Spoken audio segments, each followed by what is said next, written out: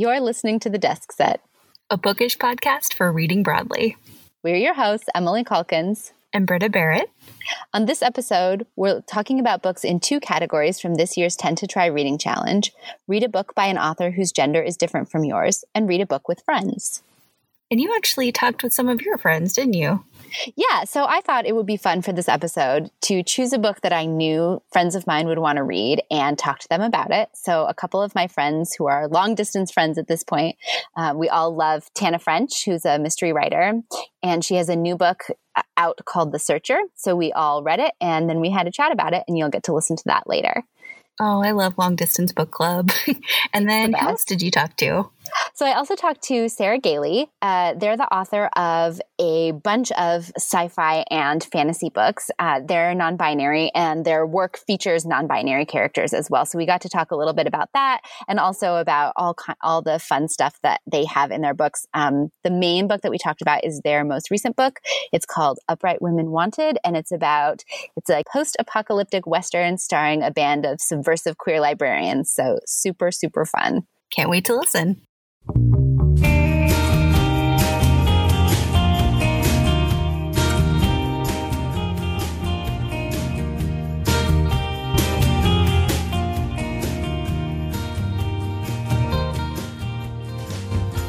Hi, I'm Sarah Gailey. I'm an American author of science fiction, fantasy, and horror.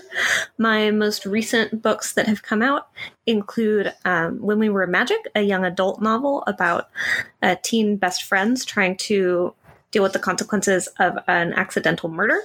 Upright Women Wanted, a pulp western about queer spy librarians on horseback fighting fascism in the near future American Southwest. And the paperback edition of Magic for Liars, my adult novel debut about a non-magical private investigator trying to solve the murder of a faculty member at a high school for magical teens where her estranged magical sister just so happens to work. Thank you.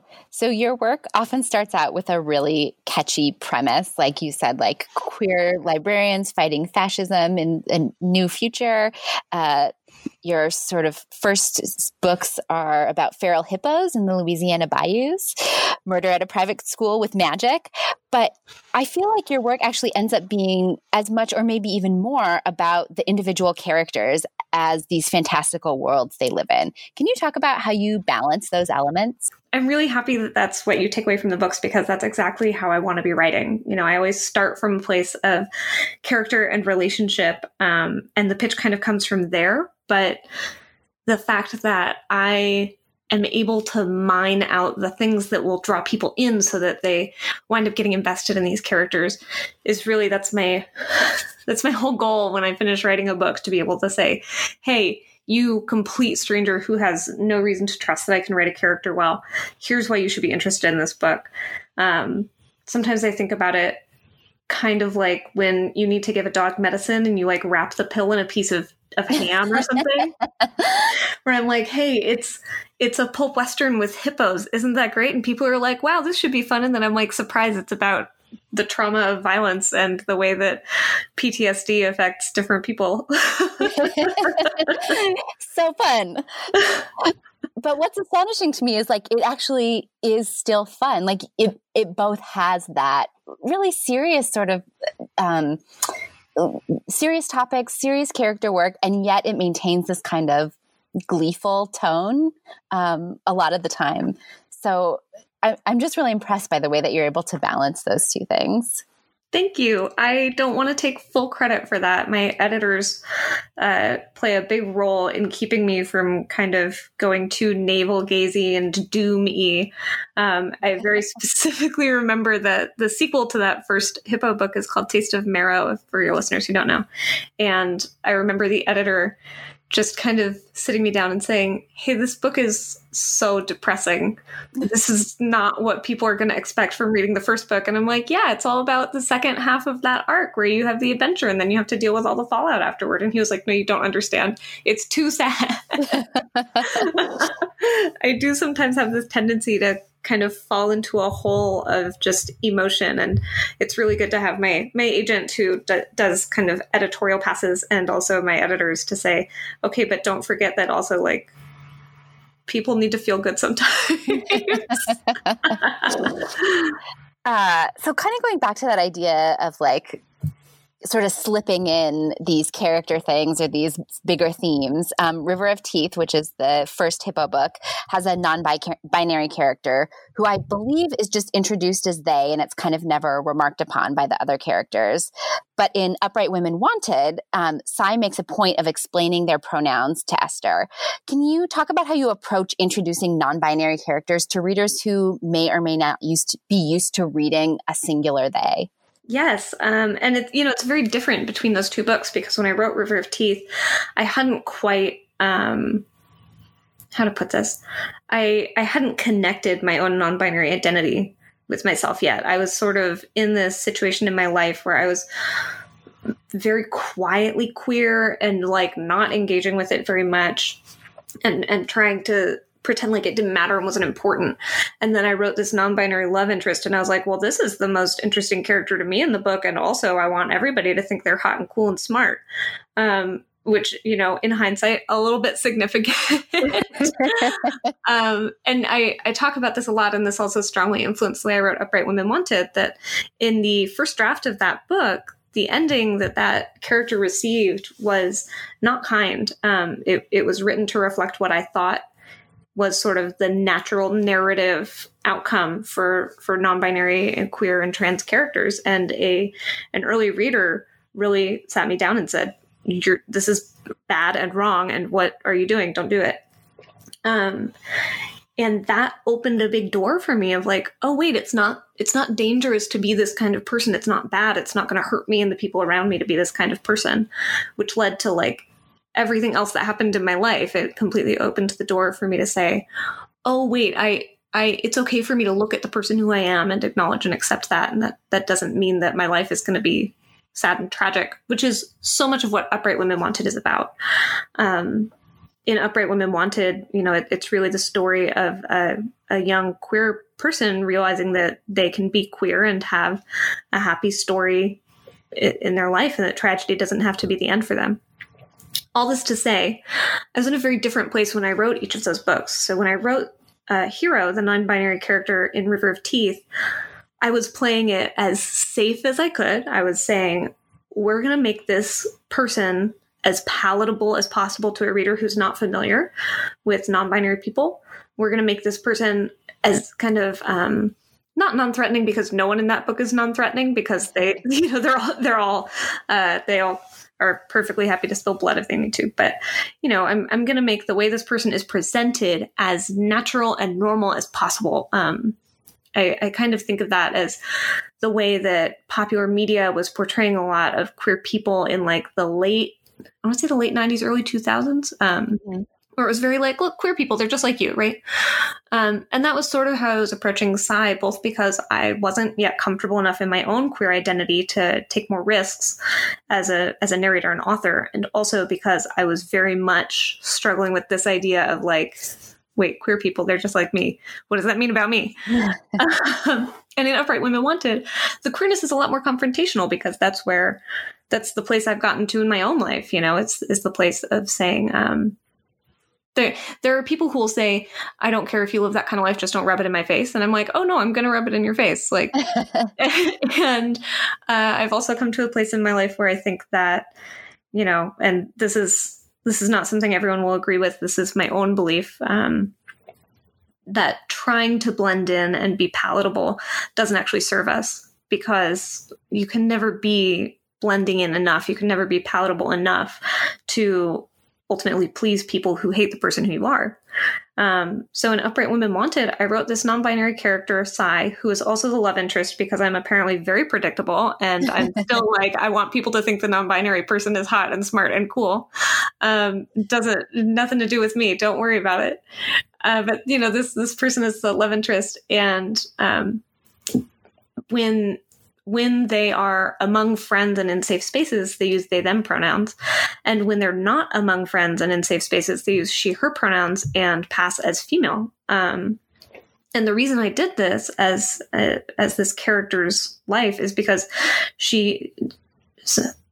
because they live in a society that does not accept queerness. And so it's not safe for them to be the person who they are everywhere they go, the way that it is for Hero in River of Teeth. In River of Teeth, I wrote a very easy world for these characters to live in an effort to make this book friendly to people who would be seeing themselves in a pulp Western narrative and, wanting to be able to feel safe and comfortable in that world, which I think was still the right thing to do for that story. But Upright Women Wanted is very much about how the world we live in and the world that some people are trying to build for us is not safe for most people. And Sai is a character for whom it's not safe to be themselves everywhere they go.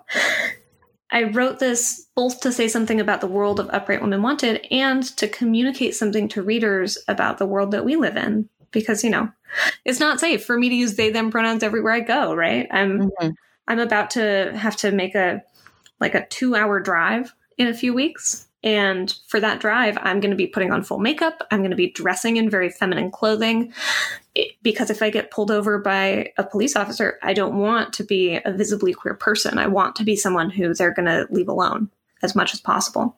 It's just a matter of safety. And this is also true for so many queer, genderqueer, and trans people. I have to decide when I go to a doctor's office if I'm going to say, I'd like you to use they, them pronouns for me, or if I'm just going to put up with being misgendered in an effort not to be discriminated against by my doctor. So when I'm introducing, this is all very long-winded way to answer your question, I'm sorry. When I'm introducing a non-binary character to a reader, the way that I handle that character is really going to be dependent on the world they're inhabiting.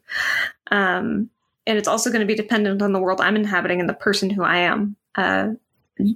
That's going to be reflected in kind of how much work I'm willing to do on behalf of the reader versus how much work I want the reader to do on behalf of the character. I love that. Thank you. I think that Sai is very hot and cool and fun. So great work there. And also I love that Sai is both sort of grouchy, as rightfully so, right?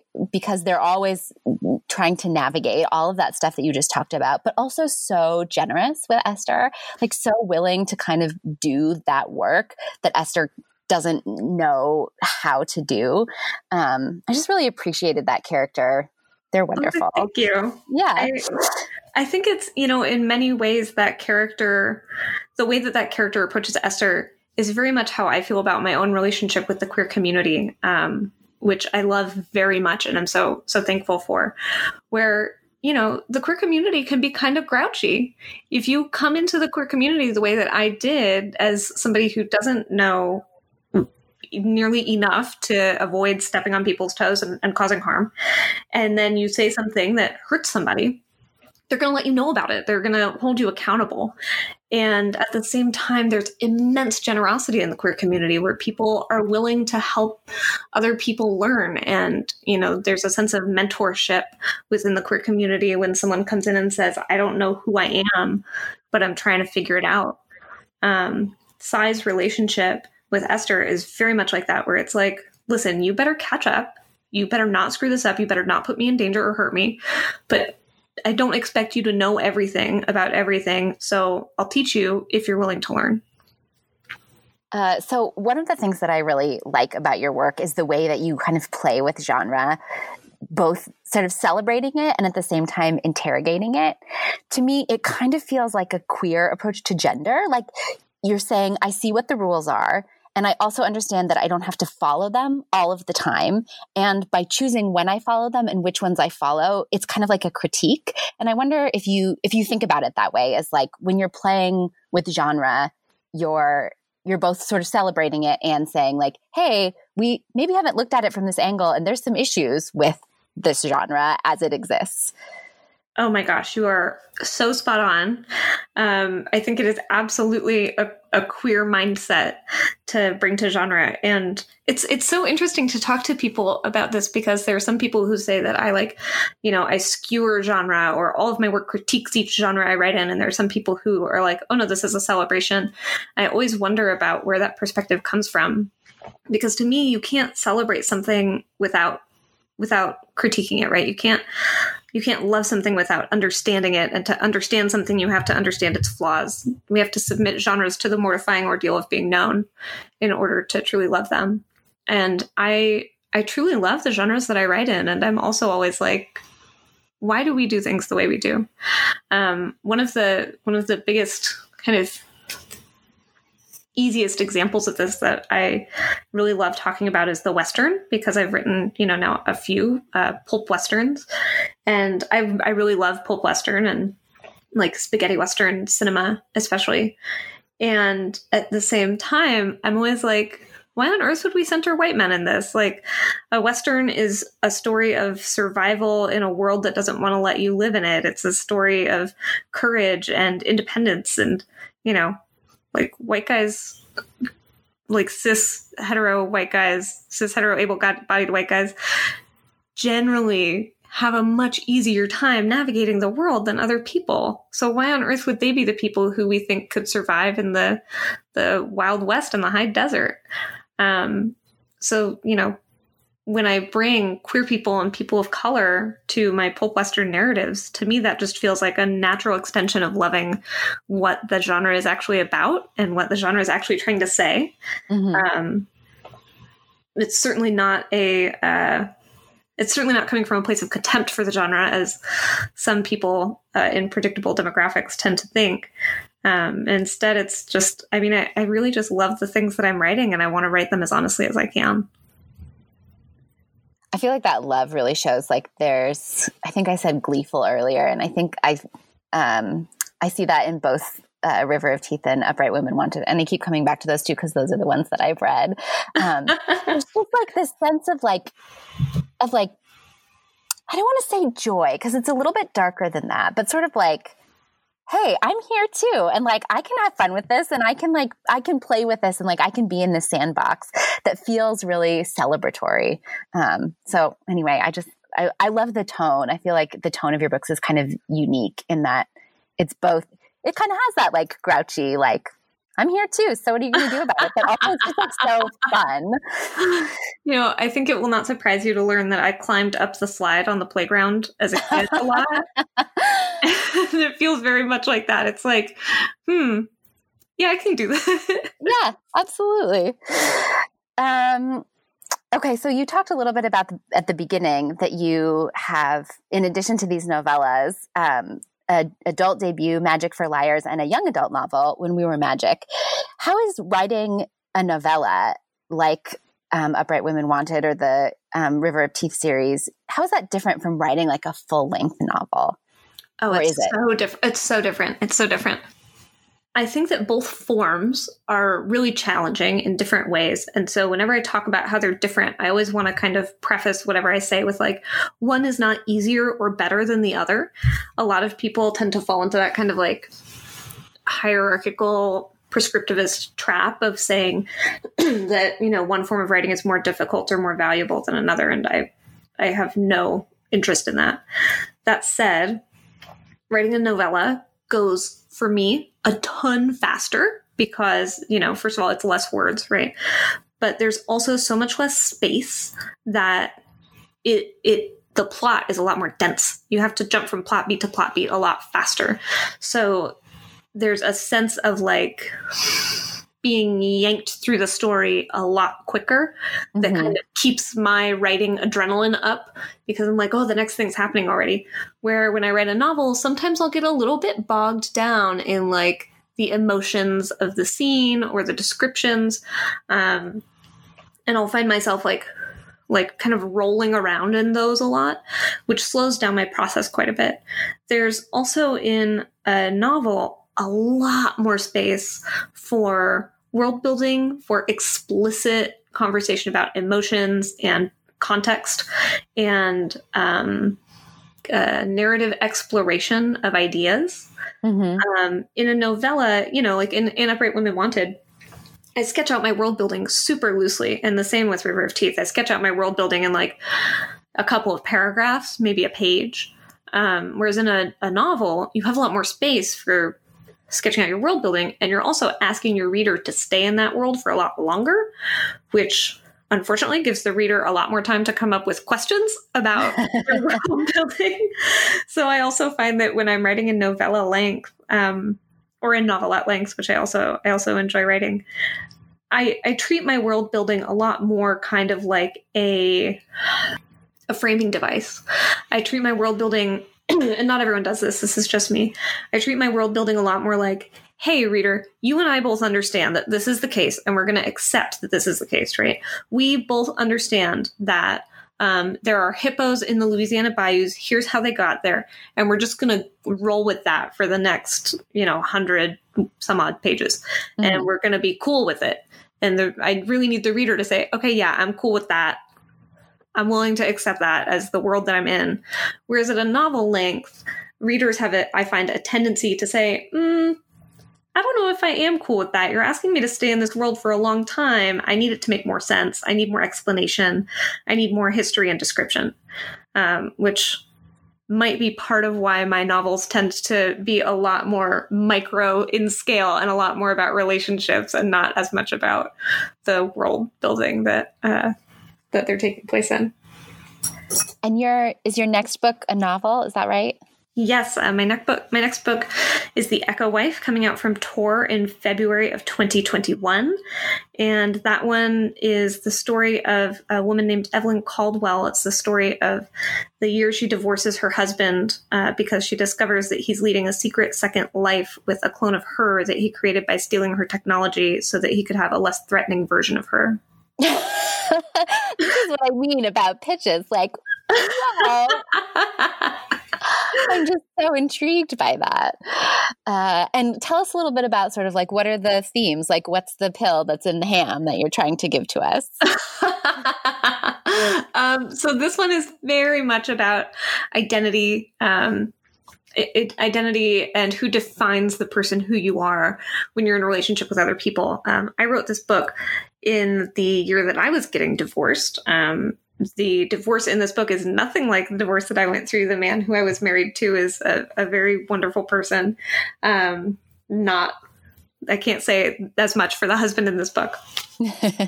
But when I divorced my husband, the circumstances of the divorce led me to need to move to a different state for a little while. And I was sort of all by myself. And I didn't know hardly anybody. It was a very lonely time. And I found myself having to answer the question of who I was when nobody needed anything from me. I had some professional obligations. I had some like long distance personal obligations, but I was living on my own for the first time in a long time. And I was far from my friends and family. And I was far from a church community that I had been part of for a long time. And I just found myself adrift and thinking like, who the hell am I when no one's telling me what they need from me? And that's the time during which I wrote this book. I had the pitch for it right when I moved. I sat down with my agent and pitched this book about clones and divorce and duality and identity. But as I was writing it, I realized that so much of it is just about the question of who shapes us. And who we become when we are separate from the things that have shaped us for so long. Well, that sounds fascinating. I will put it on my to-read list for February. And then the last question that we always ask people is, what are you reading now? So I have just been reading a book called Why Fish Don't Exist, a story of loss, love, and the hidden order of life by Lulu Miller. It is an incredible book. It is kind of in parallel a memoir of the life of the author and the biography of a famous biologist and ichthyologist named David Starr Jordan, who's very invested in taxonomies. And I would really encourage your listeners to go into this book knowing as little about it as possible, because the way that Miller builds the narrative is, she tells you one story of a person's life and you feel like you have an idea of who this person is and you feel like you have the flavor of who they are. And then she adds in a layer of information that completely changes how you see that person and their life. And then she adds another layer of information that completely changes how you see that person and their life. And she does this for her own life as well as Jordan's life. It's really incredible. I would strongly encourage readers to read all the way to the end. even if they already know things about David Starr Jordan, because there are some really shocking revelations, as well as a lot of acknowledgement of, the full person who he was, which was not a person who I would necessarily be a fan of today. There are some content warnings for this book for mentions of abuse and assault.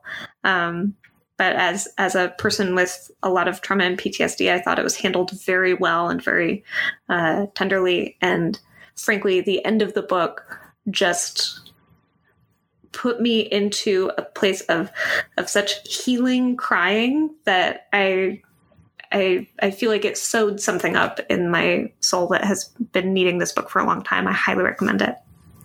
Yeah, that's one of the best book recommendations I've heard in a long time. So, oh my goodness. And tell us again, it's called Why Fish Don't Exist? Yes, it's called Why Fish Don't Exist, a story of loss, love, and the hidden order of life by Lulu Miller. And it is brilliant. Thank you. We will put a link to that in the show notes too, so that readers can find it at the library. And that's all I have for you today. Thank you so much for being with us. We really appreciate it. Thank you. This has been such a pleasure.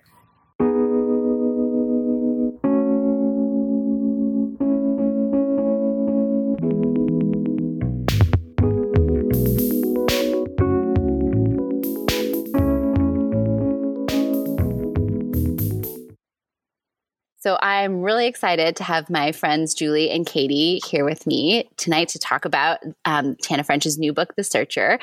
Julie is joining us from Austin. Hey. And Katie is joining us from Portland. Hello.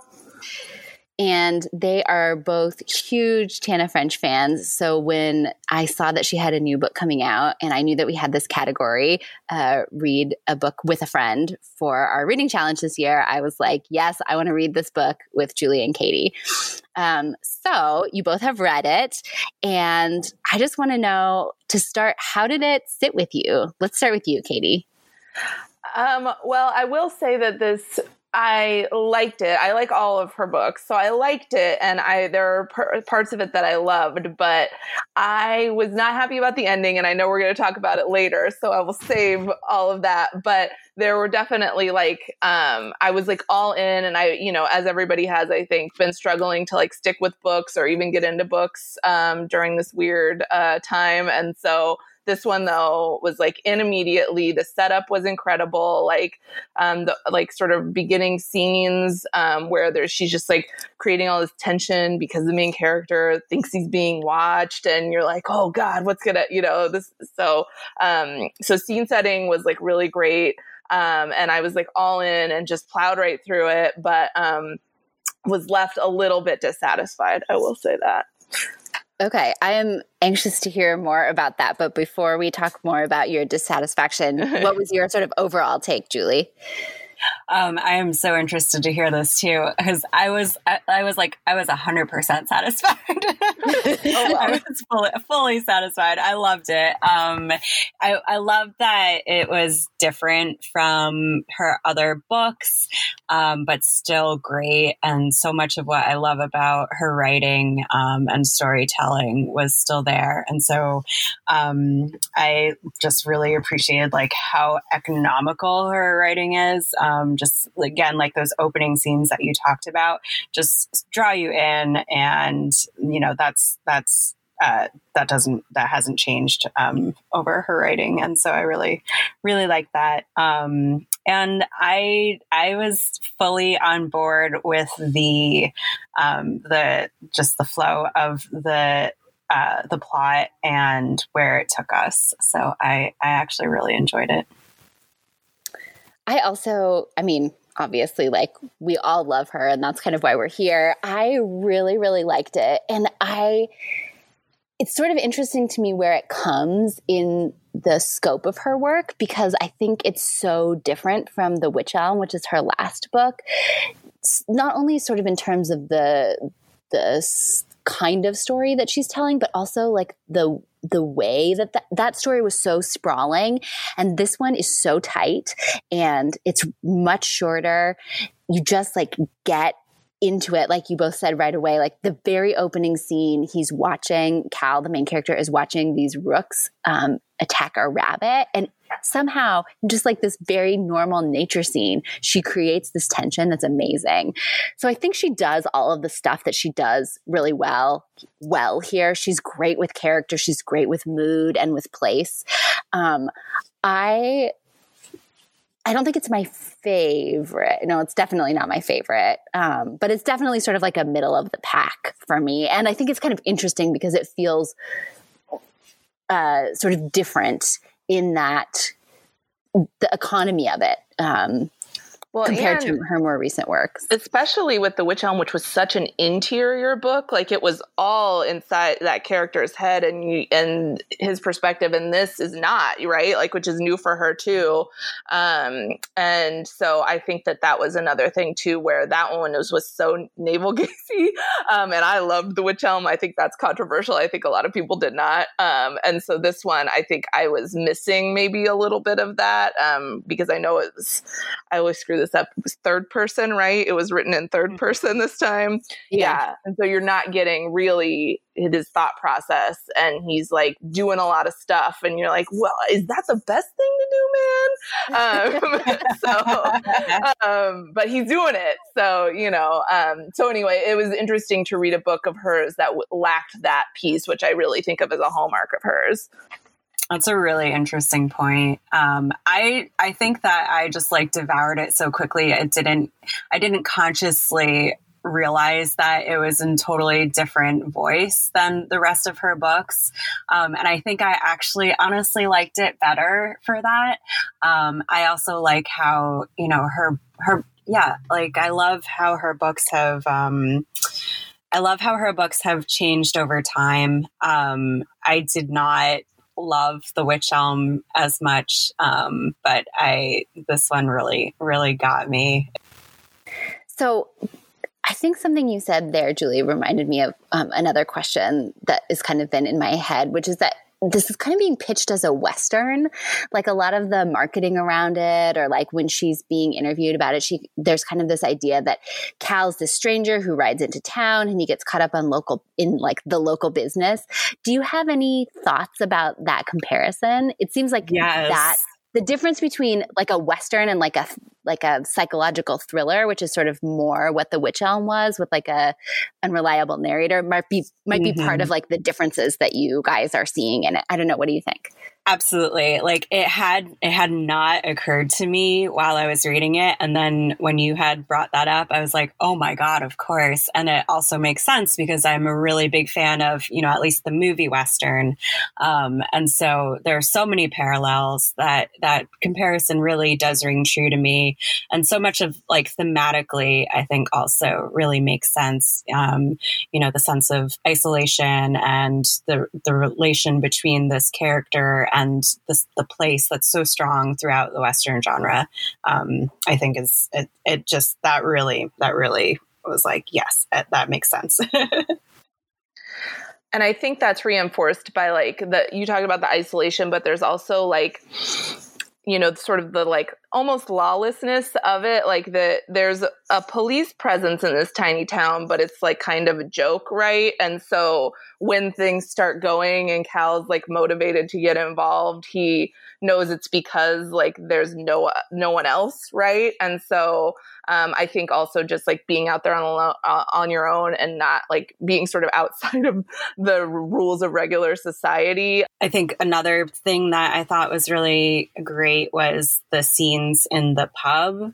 And so that's another similarity also, where you have the pub functioning in this book similar to the saloon in a Western, and where people are gathering. And I think a lot of Deadwood. And yeah, I thought I thought those similarities are also very, very excellent.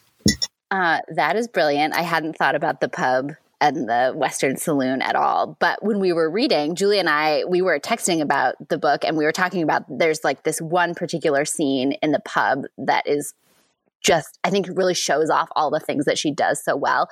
Julie, can you talk a little bit about that scene and what you loved about it? The dialogue just feels so real to me, and it feels like I am right there. And I feel like it's really tough to get those kinds of crowd scenes where you have, such interesting and complex character dynamics that are all coming out through either just observation or what they're saying. And it's so succinct and so precise, and entertaining, and just, you are there. And I don't get that very often. And I just thought it was outstanding. Yeah, that was my favorite scene in the whole book. And that was like the only time that I was genuinely stressed out while reading this, like a lot. But this was the only time in the book where I was just like, what is going to happen? Like I felt so tense and I was like flipping the pages, but it was the way that it was just so rapid fire, and you're like feeling I felt very much like Cal must have been feeling, where I was like a little at sea and like, oh no, but feeling like he was definitely feeling like he was like at risk and trying to stay in it and play along. And so it was like, it takes a lot to like build up that feeling in a reader, right? And it felt like this churn going around of like this dialogue and trying to keep up and not get like sucked down in whatever was going to happen, because there was definitely like threats of violence and like how is this going to turn out? And so it was just super well done. Yeah, one of the things I normally love in her books is the interrogation scenes where the cops like have the suspects at the station and they're trying to get them to confess, essentially. She's so good at writing dialogue where people are not saying things or are saying things other than what the words they're saying are. And to me, I totally agree, that scene, it like levels up on that. Like there's all of this undercurrent to what's being said, and you can kind of get the sense that it's there, but you aren't sure what it is. And yeah, Cal is like trying to keep up with all of these. It's like all of the men from this tiny little village, and they're trying to get him drunk. And you can't, like, is it out of camaraderie, or is it because they want to like do him harm, or like a little bit of both? And it feels like it's constantly shifting. That's one thing I really loved in this book, is I felt like there are all these moments where you can feel Cal feeling everything kind of shift underneath him. Like the countryside is beautiful, and then suddenly it's dangerous, or it's desolate, or it's isolated. It's like quiet and peaceful, or he's all alone, and they turn on a dime. And I feel like that scene in particular, like it just keeps turning on you, and trying to get your bearings is so similar to what's happening to the character that it's just, very stressful. Oh, the other thing I wanted to talk about is there's sort of I don't even want to call it like a Black Lives Matter subplot, because it's like lesser than a subplot, right? But it's kind of interesting. And this is one of the points where I kind of struggled in the book. So Cal is a former Chicago police officer. He's retired early.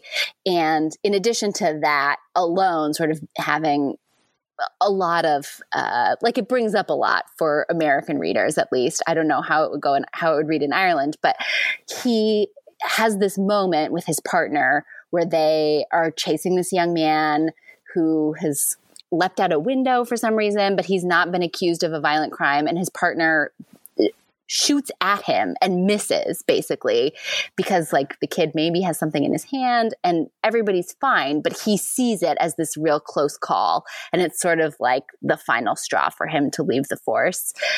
But to me, that element felt a little bit forced, which is rare for her. And even when she's trying to do things that are kind of timely, like I think The Witch Elm ended up having sort of a lot of like Me Too elements to it. But I don't know. What did you guys think about that part? I agree. It felt, when I started reading the book, my first feeling was one of like, I don't feel like I should be reading a book about a cop or even an ex-cop right now. It just didn't make me feel super great. But it's Tana French, so of course I'm going to keep reading. But I did feel like there was a kind of aspect that felt like, here's why, and it was kind of like, please keep reading, please keep reading my books, that kind of thing. And not in a way that was really off-putting.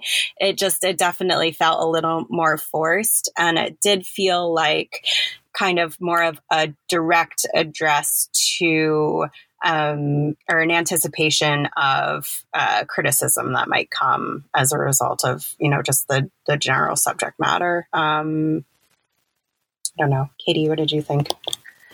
That felt like such a weird blip because, we get sort of dribs and drabs of information about Cal's life before he ends up in the village. And a lot of it has to do with his divorce and everything else. And I honestly kind of forgot about that little plot point until he brought it up again, when we were talking about this.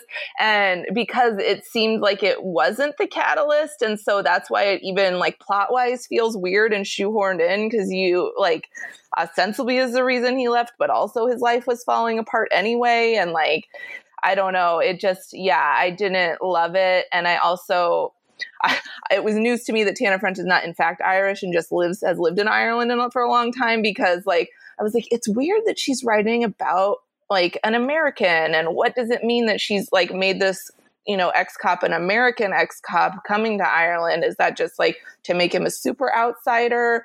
And what's she trying to accomplish with that? And it would be really interesting to hear like the why behind that from her perspective, because it was like felt a little strange to me. And I guess is maybe just like he's just a super outsider, but also Chicago as a city felt like a particular choice to me in a way of like, we all know what happens in Chicago and how the media talks about Chicago. And so I don't know, it just, it didn't sit right within like the rest of the story. And I would wonder about that sort of, I don't know. It just doesn't, it didn't stick with me. And then thinking about it, it makes even less sense, like as I'm trying to analyze it. So yeah, it sort of seemed unnecessary. Like, yes, it seemed like the fact of his divorce should have been enough. Yes. To like send him to Ireland. Like, it didn't feel like it needed it. And I almost wonder if like either she or someone at the publisher at some point was like, like we need to address, like, if you're going to make him an American ex-cop, like we need to maybe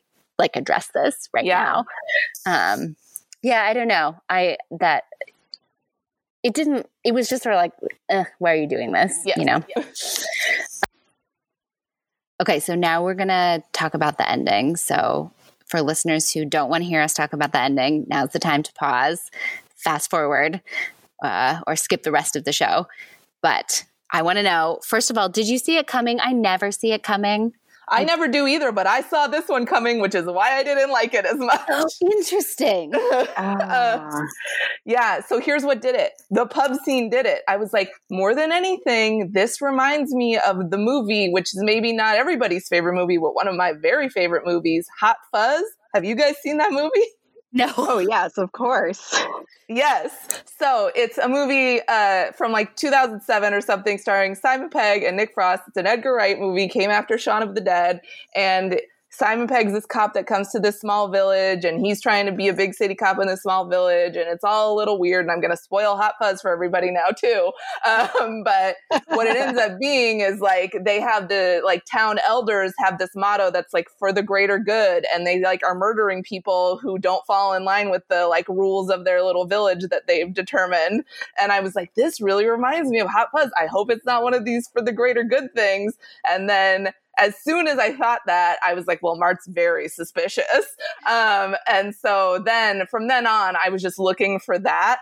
And so then like all the Dublin drug dealer stuff, I was like, this is all a red herring. We don't even know these characters. Like that's not going to be a thing. And then the other thing is she was talking about bogs a lot, and I just read that book, Ghost Wall. Have either of you read that book? Oh, I love that book so much. Yes. Yeah. So for more information about bogs, everybody read Ghost Wall. But I was like, and then I thought it was going to be a thing where it was like, Brennan just like sunk in a bog on the mountain and nobody will ever find his body. And that was how it was going to be like an unresolved thing. So it was like a marrying of those two things. And so when it turned out to be like sort of almost exactly what I expected, I was just like, Like I wanted it to be something other than that. And so that sort of colored my whole reading of it from there on out. Yeah. Interesting. So how about you, Julie? Did you see it coming? So I don't know that I saw it coming. I don't know. Okay. I did kind of see it coming. And I didn't mind that because to me, it wasn't so much about the whodunit aspect because it was more about, for me, Cal and Trey and their relationship, and Cal and the town and his relationship to the town and the village or whatever. And so for me, I don't really mind when a whodunit isn't like super whodunity. And I think this is something that I also really like about her books where, in the woods, it's like you don't get closure. And if people aren't okay with that, they're not going to like that book. And so for me, it's like another instance of what you expect from the genre, of her kind of playing with that a little bit. That's what it felt like to me. But I really liked the ending, and I didn't mind that. I kind of knew, all right, there's something going on here with Mart, and there's definitely something going on here with Brendan dealing drugs, and it's going to be something like that. Yeah, I mean, I think so. I did not see it coming. I'm a great mystery reader because I'm really, I don't want to say dumb, but like I just like. I'm extremely credulous, yes. And so I'm always surprised by the ending of a mystery. But one of the things that I love about her is that you don't ever really get like a full stop resolution, like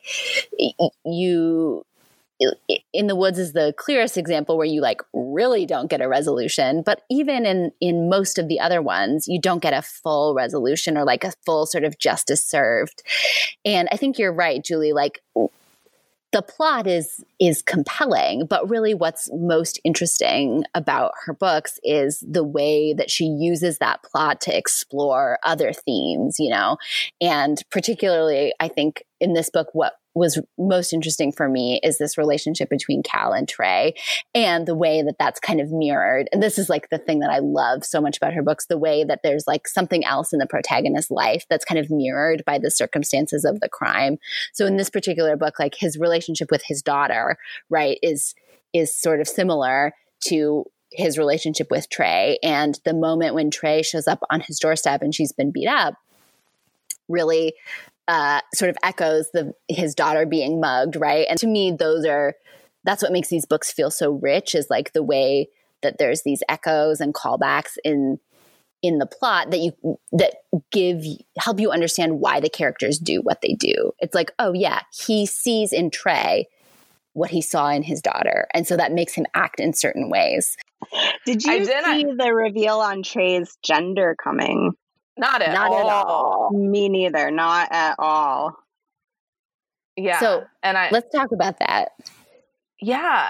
So do you think it was like in order, like, I don't know, like, do you think like if he knew that she was the girl to begin with, he would not have like taken the time to like, show her carpentry? Like, why do you think? I don't know. It's very interesting to me. Yeah. Yeah. I mean, I think exactly like, I would think coming from being an ex-cop and stranger danger and street smarts, that he would not be encouraging a young girl to be hanging around his house. And I mean, he makes that, he gives voice to that feeling a lot. But I think part of the like beauty of that relationship is seeing how that doesn't actually matter, and seeing how he's actually wrong about that. And I really enjoyed that change toward the end. And I guess it was probably not, so it would be like an analog for his daughter the whole time, and then it like only when it like mattered. Yeah, I mean, I think that's why she ends up being like, otherwise it would have been fine, right? For her to just, for the character to have been a boy. Like, I think it's like necessary for him to have that kind of moment with her where he draws that comparison so that he keeps looking, right? That he keeps trying to figure out what's going on, even though it's been made very clear to him that like, that is not a smart thing to do. Right. Yeah. I feel like I wrote this down because I was like making some notes last night thinking about what I wanted to say about this. And it seems like both this and the Witch Elm are like Tana French asking, like, are men okay? Like, because, you know, she in this one, you know, Mart's very concerned about like the young men in the community and is not concerned about women. They're going to be fine and take care of themselves and get out when they need to get out or whatever. But like in this one, you know, the concern is for the young men and what's going to happen to them. And in the Witch Elm, it was like a lot. I mean, it felt like a real exploration. I mean, a privilege too. It was like very much a privilege thing, but also like a masculinity thing too. So yeah, it just felt like, you know, she's really grappling, I think, with that idea of like how to be a man today. Yeah, I agree. And I think that's like really, it's just really interesting because I think that's sort of a newer theme. Like, you know, Rob, who's the hero of In the Woods, seems like that character would have been ripe to think about that, but that's not really, as far as I remember, it's been a long time since I read that. That's not really part of like what's going on with him. Like there's a lot of like hidden trauma and like inability to face his childhood and like a lot of other stuff. But you're right. There's definitely, the Witch Elm is sort of all about toxic masculinity in several ways and sort of like how masculinity feeds into privilege and all of that. But yeah, I agree. This book too has like a sort of like what's happening with young men. He's going to stay, right? Like he's going to stay in the town. Mm-hmm. Yeah, I got that sense as well. So like, what's he going to, because he agrees to get the dog at the end. That? He agrees to get the dog. Right. Yeah. What do you make of that?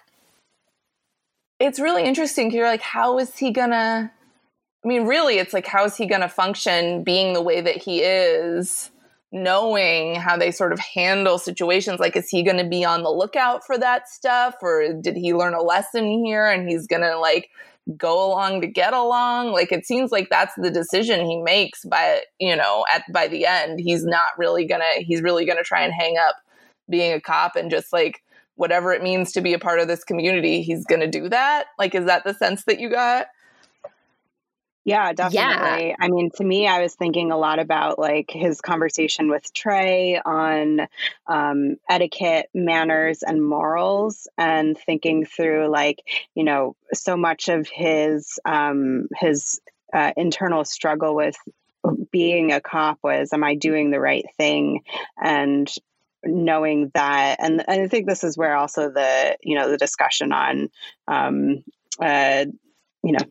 the police state at this point in time comes in on, the good cop, bad system kind of thing. And is he doing the right thing? And I think in the end, my thought was yes. And for him, that was the community. And even though, someone had been killed, understanding that there's understanding why, I guess. I don't know. Does that make it right? Am I a monster? You guys, did I just justify murder? That's one of the things that's so great about her books, right? Is like, I feel like every time you're like, okay, not necessarily like I agree, but like I see how you got here, you know, like I understand. And that's sort of to me like what makes them so sort of scary and chilling is like, you're like, oh my God, like that doesn't feel that far away. Again, this perhaps should have been obvious to me because it's always a character that you know, right? Like it's not like the drug dealers from Dublin who haven't ever shown up before. I was like, I don't know. It's like a Western. Maybe it's different.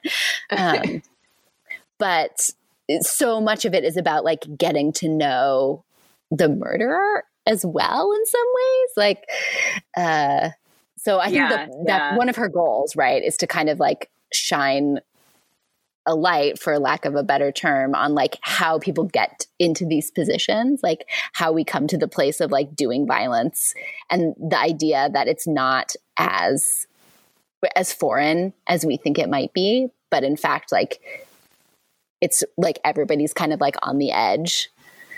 Yeah, I'm just thinking about this in relation to another mystery series that I love and think that I don't think you've read it, Julie, but the Louise Penny Chief Inspector Gamache novels. You've read one, right, Emily? I read just the first one. Yeah. Because there's like 15 or 16 now. There's so many. And they're great, but it's definitely less interested, I think, in some ways, like in that.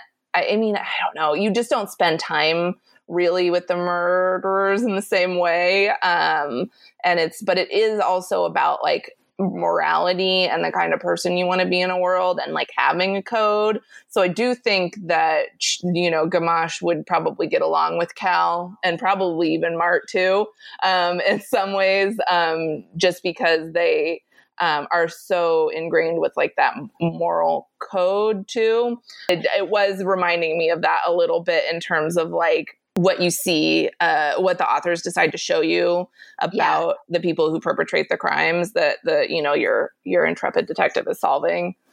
So I lied. I've read 2 of the Louise Penny ones. And I think the difference is in the Penny books, it's only Gamache who gets a moral code. Yes. And in Tana French's books, like both parties have a moral code, not always. Like, especially the earlier ones, I think, like in the woods, like she's clearly just a psychopath. Yeah. And, but even like by the time you get to the secret place, right? Like there's like a logic to it. And there's like a reason behind it that seems reasonable. I feel like with the Louise Penny one I read, the one where the person gets the first one where she like gets shot by the arrow. Yeah. It's like something about like painting and like money or, like it's like a little bit more rote. It's less. Yeah. And I think the characters are great, but I think she's not as interested in sort of like this question of like, how does a normal person get to this? Yeah. Which I think is sort of like at the heart of what Tana French is doing, because the other thing is that Gamache is like, I think Gamache's moral code is like more in line with sort of like general moral code, Yeah. It's very good. It's less, like it's good with fuzzy. a capital G. Yeah.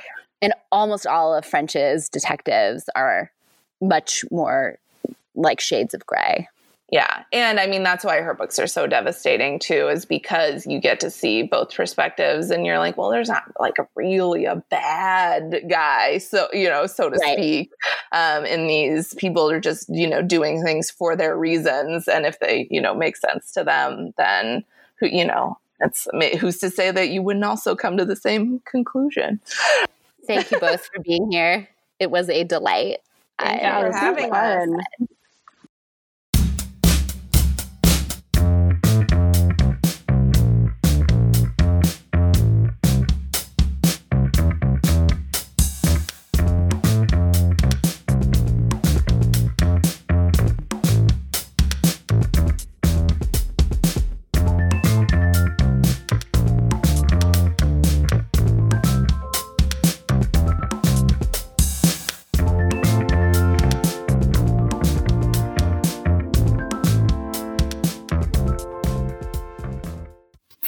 So before we go, we actually wanted to give some podcast suggestions.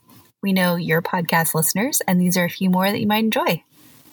So a couple that I really love that are right in line with what we talk about on the show are All the Books, which is a Book Riot podcast where Liberty Hardy, who's an amazingly prolific reader, and then a rotating cast of co-hosts talk about new book releases every week. So if you're curious about new books, it's a super great way to hear about both some of the bigger stuff, but also some under the radar things that are coming out. And my other personal favorite is Pop Culture Happy Hour. It's an NPR podcast, and it's almost like a joke at this point how many librarians are in their audience. Like they're always like, oh, the librarians love this one. But it's hosted by Linda Holmes, who writes for NPR. And then she also has they have a standard set of 4 co-hosts, and then they have a bunch of rotating guest writers. They talk about TV shows, they talk about movies, they talk about other podcasts, they talk about books. It's just a really fun way to learn about pop culture and, add to your to watch list so it's as overwhelming as your to read list. I love that one too. And Linda wrote a book that was one of the best books of last year, right? Yes, she wrote a book called Evie Drake Starts Over that I really loved. And if you're in the mood for a comfort read, it's just such a warm-hearted, lovely book. So some of my favorite kinds of podcasts are things like Reply All and 99% Invisible, which have this kind of nonfiction reportage approach. And there's actually a really cool library podcast called Borrowed that I think is in the same tradition. They're from the Brooklyn Public Library, and they actually get out into the neighborhood to tell local stories. And it's just really great storytelling.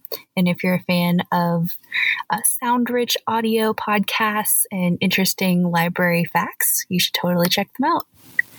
And then I'm going to do something really shocking. I'm going to suggest some fiction podcasts. That's incredibly shocking to me. I didn't know you liked fiction in any form. I like it in so many forms. Just not books. Just not physical books. I love audiobooks, but even then I don't really get into a full cast production. But weirdly, I love a mid-century radio drama, and I've gotten really into a very specific kind of fiction podcast. There's a series of them that are all by the same group. Have you heard of the Black Tapes or Tanis? No, I haven't. So these are 2 podcasts that are set in the Pacific Northwest, and they're by a fictional NPR style radio station in Minnow Beats Whale, a place that does not exist, where lots of spooky stuff happens that they have to investigate. And each of their podcasts sort of takes on something different. So Rabbits is about an augmented reality game that consumes the life of the players in a way that becomes really dangerous. And the journalist who's sharing the story, her friend went missing playing it. She tries to figure out what happened to her. There's this other one called The Last Movie, which is named such because supposedly it's the last movie you'll ever see before you die. It makes people go crazy. And they're trying to research can they see the movie? Who made it? All this lore behind it. And all of them have a kind of science fiction horror investigation angle that's just right up my alley. Thanks for listening. You can find all the books mentioned in today's episodes in our show notes. The Desk Set is hosted by librarians Britta Barrett and Emily Calkins, produced by Britta Barrett, and brought to you by the King County Library System. If you like the show, be sure to subscribe, rate, and review us on Apple Podcasts.